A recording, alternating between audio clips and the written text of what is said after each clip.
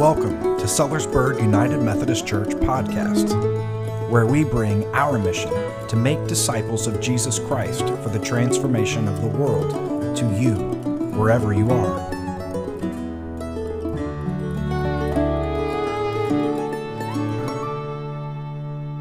We are in our last week of our discipleship series. Unless you want to extend it, we can go another 6 weeks. No? Everybody, all your studying's done, your work booking, your reading, you've finished this process, and I hope it's been fruitful for those of you who have participated and those who have not. I'll go a brief review as we walk through this. We've been at this for over a month, and we have banners on the wall to remind us of our calling. We want to be disciples, and a disciple is, say it with me, a follower of Jesus whose life is centering on loving God and loving others. Pray with me and pray for me. Lord, I thank you for this journey of discipleship that goes well beyond the 6 weeks that we study it and reconsider it and think it or maybe be introduced to it. I thank you that we can follow confidently in the footsteps of your Son, Jesus Christ, our Savior, our Lord. And I ask that you be with us now and continue to lead us. Bless what has been prepared. Speak through me in spite of me. May it be you who's heard. Bless us in our hearing, Lord. Let us hear you in spite of ourselves. And let us take all that is said and heard, let us embody it and become what it is you would have us be. And as we do these things, Lord, we pray that all of these things are pleasing and acceptable in your sight. You and you alone are our rock and our Redeemer. Amen. Amen. So a disciple. So we started this 6-week journey. We started that everything's founded on grace. As the United Methodist, what makes us not unique, we're not the only ones that believe in grace, but this is the unique expression in the way that we walk through discipleship. It's all God's grace. None of us are here of our own accord. Every step we take is a gift of God's grace, the whole way of discipleship. And when we commit to the church in our baptism to be members, we commit to the mission of the church through our prayers, our presence, our gifts, our service, and our witness. So prayers. We talked about how we center ourselves in the story of who God's people have been and where the story's going, and we remember regularly so that our life becomes a rhythm of that story.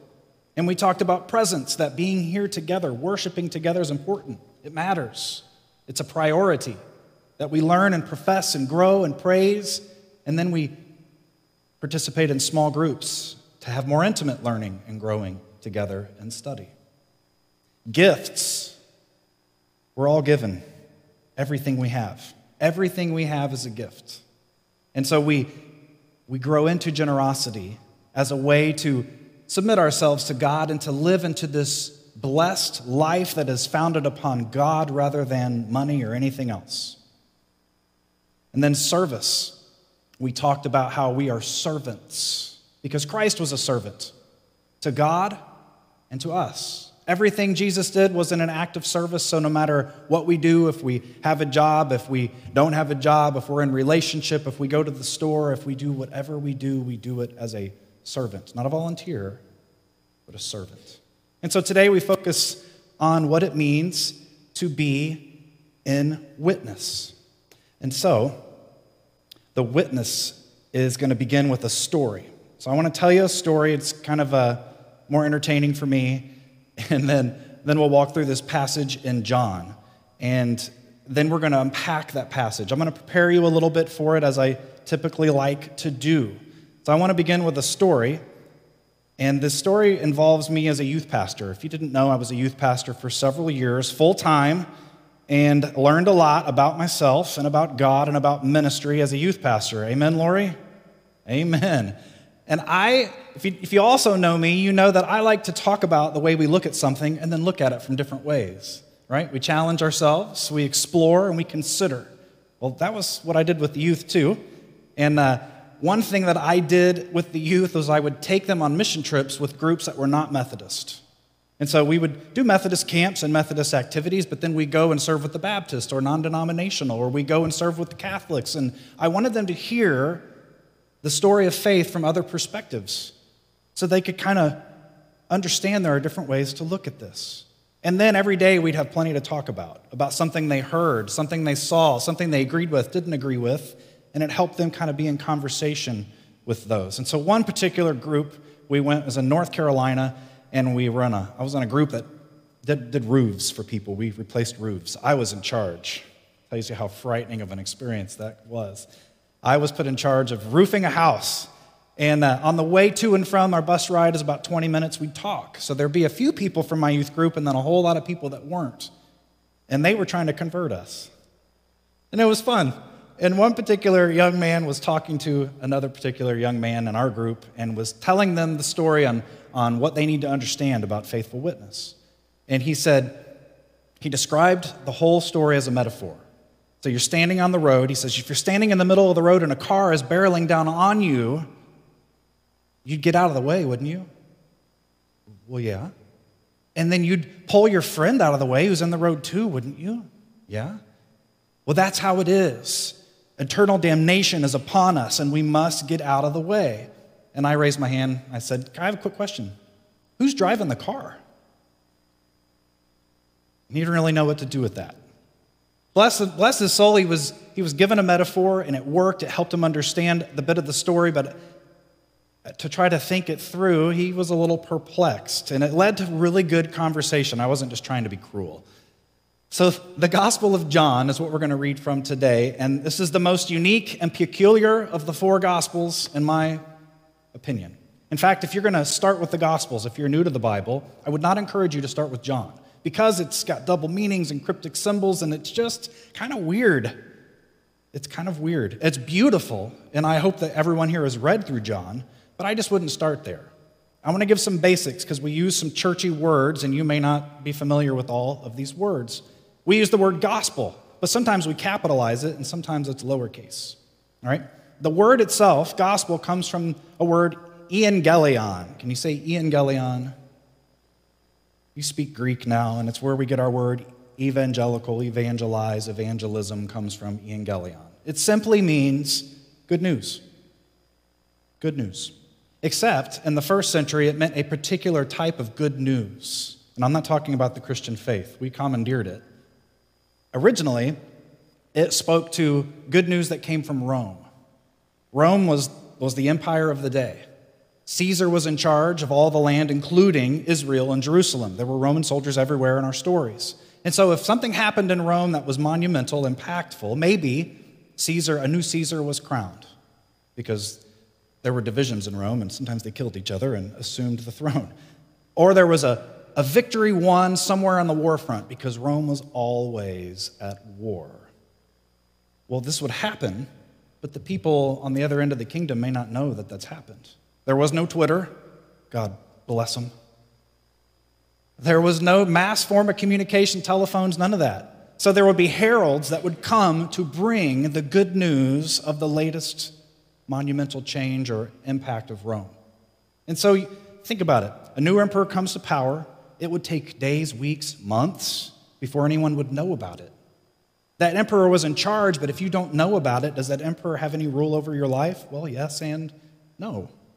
So when the herald came to bring the good news, they bring a new reality to your awareness, a reality that already existed but not to you. And so the euangelion possessed presence and power for you. Suddenly, things were different upon hearing the good news. And so we use little g gospel.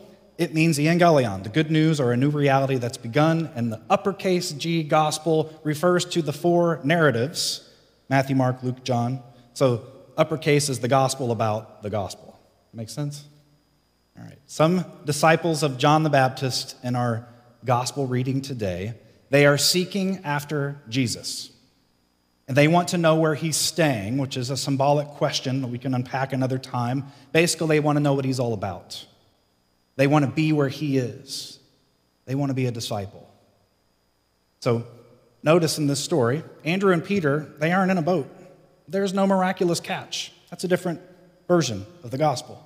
In this gospel, there's just an invitation and communication, a beckoning to come and see. And so, these guys are looking for something, and Jesus invites them to come and see. So let's hear the passage.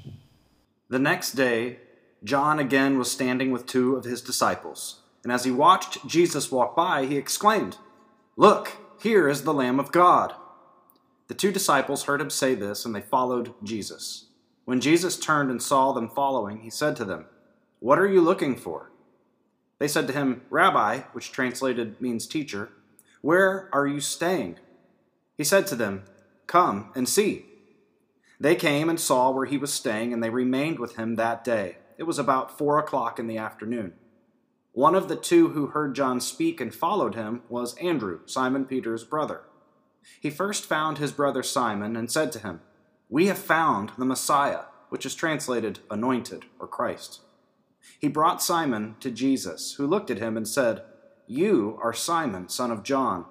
You are to be called Cephas," which is translated Peter. The next day, Jesus decided to go to Galilee. He found Philip and said to him, "Follow me." Now Philip was from Bethsaida, the city of Andrew and Peter. Philip found Nathanael and said to him, "We have found him about whom Moses in the law and also the prophets wrote, Jesus, son of Joseph from Nazareth." Nathanael said to him, "Can anything good come out of Nazareth?" Philip said to him, "Come and see."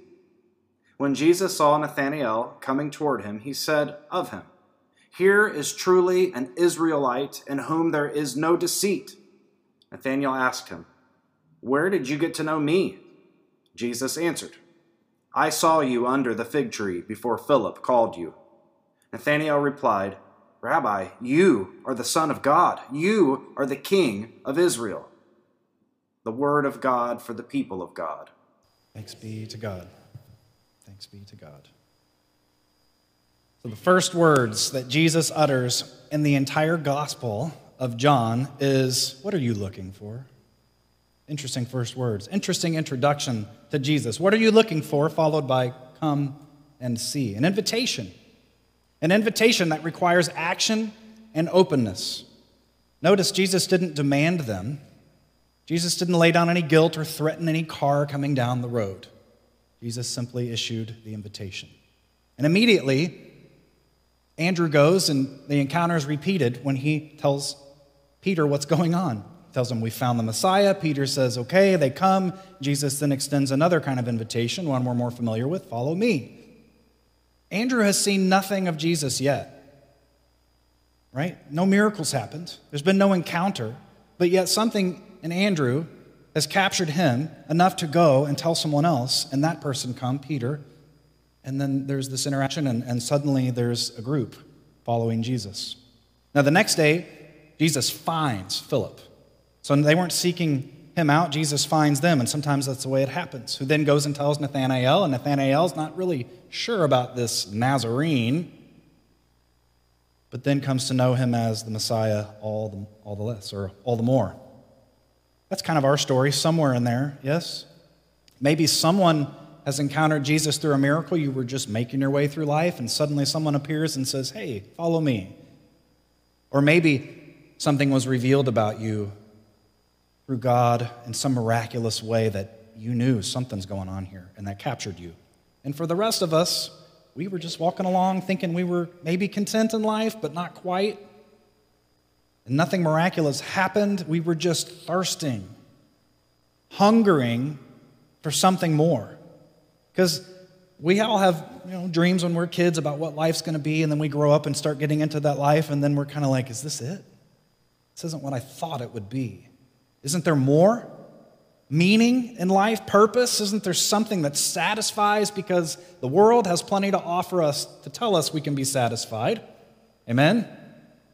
Mammon? Wealth, status, power? But it's all cheap thrills. It never lasts. We get happy in the moment, right? Christmas morning brings lots of happiness to lots of people, and then it's kind of back to the norm for many. Is there more to life, is the question that many of us had, that I think the disciples had. But these disciples didn't just wonder, they actively sought. Andrew and We believe John was the other disciple. They followed John the Baptist. They were disciples of him because they'd found something in John the Baptist. But John points at Jesus and says, there's God's Lamb. And that was enough for them to go, seek Jesus. And Jesus says, yeah, come and see. Come follow me. And not only that, but the fruit of your coming and seeing, it's going to blow your mind. You have no idea what's about to happen over these next few years and what's going to happen to the world over the next couple millennia. We're going to see the very presence of God in Jesus and in us. Quite a story. So, it's what we want. We want the meaning. We want God in us. We want to know that we have a connection to something bigger than what we see in the world, yes? That's why you're here. Eternal life refers to life with God and God's presence now and forevermore. We hunger for this, and I think everybody on the planet hungers for this, whether they know what they hunger for or not. Or maybe you're still looking a little bit. Maybe you're here and you know this eternal life language and you know the churchese, but you're still looking. That's okay. You come like a Nathanael. We're here, it's here, but we don't quite understand it. And oftentimes our faith in growing into what it all means takes time. Understanding what eternal life actually can mean for you and be for you takes time. As much as we try to convince ourselves we have it figured out, we're still growing, aren't we? We're invited to come and see that as we try to grab hold of faith, eventually what we learn is to stop trying to grab hold of it and instead let it grab hold of us. As United Methodists, we understand this process through the lens of the traditional belief began in John Wesley. So here's the short and doctrinally sound version. You ready? 1, original sin. Original sin is all about we all sin. We're all humans. We're wrapped up in ourselves. We serve ourselves. We're the image of God, but a distorted image of God. We fall short of living into love and grace and truth and peace and justice. We're confused about what we really want, and we're not in right relationship with each other or God. Amen? Amen. We got to start there, friends. But 2, justification by faith. We profess faith in Jesus Christ, and we're justified through that faith. Meaning, we are in right relationship with God. Even though we're still messed up in a lot of ways, we now are oriented in the right path. And as we walk that path together, we're going to be in right relationship and learn to grow into that right relationship with God and one another, and we receive the Holy Spirit in this new way. Holy Spirit's always been active, but now we cooperate. And so then 3, holiness of heart and life. We spend our whole lives in cooperation with the Spirit, walking further into being made holy. Sanctification is a word we use for that. On to perfection. These fun. This is a short version of the story of faith. It sounds good, right? And if you write it on your ordination paperwork, you're going to get an A. But what's it mean? We all come to understand it a little differently. A lot of common ground, but a lot of difference. We learn as we go.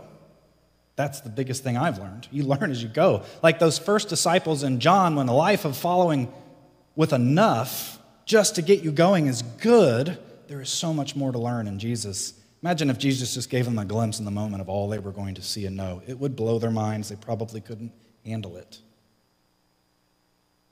But with the little bit that we have, right away we find a satisfaction and peace, don't we?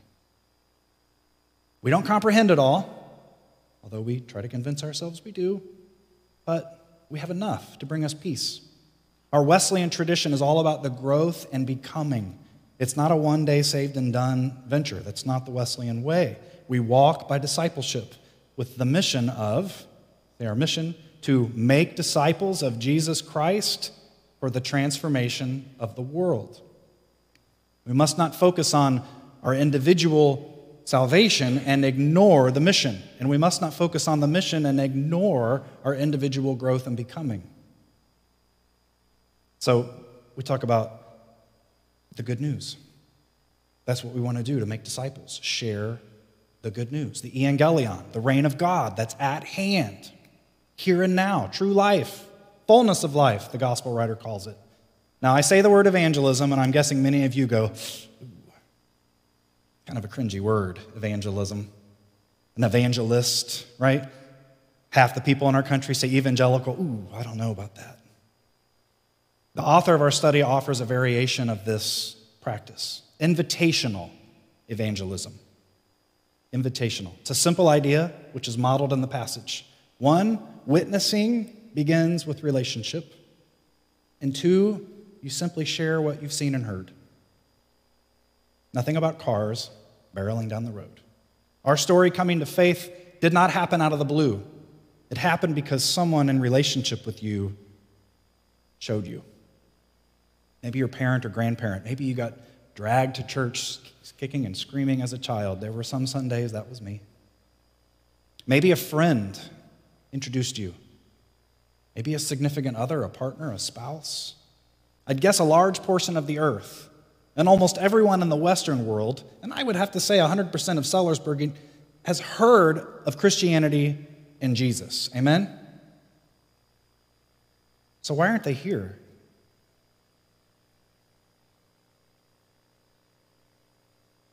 Why do we not see everybody? Because we're not in relationship with them.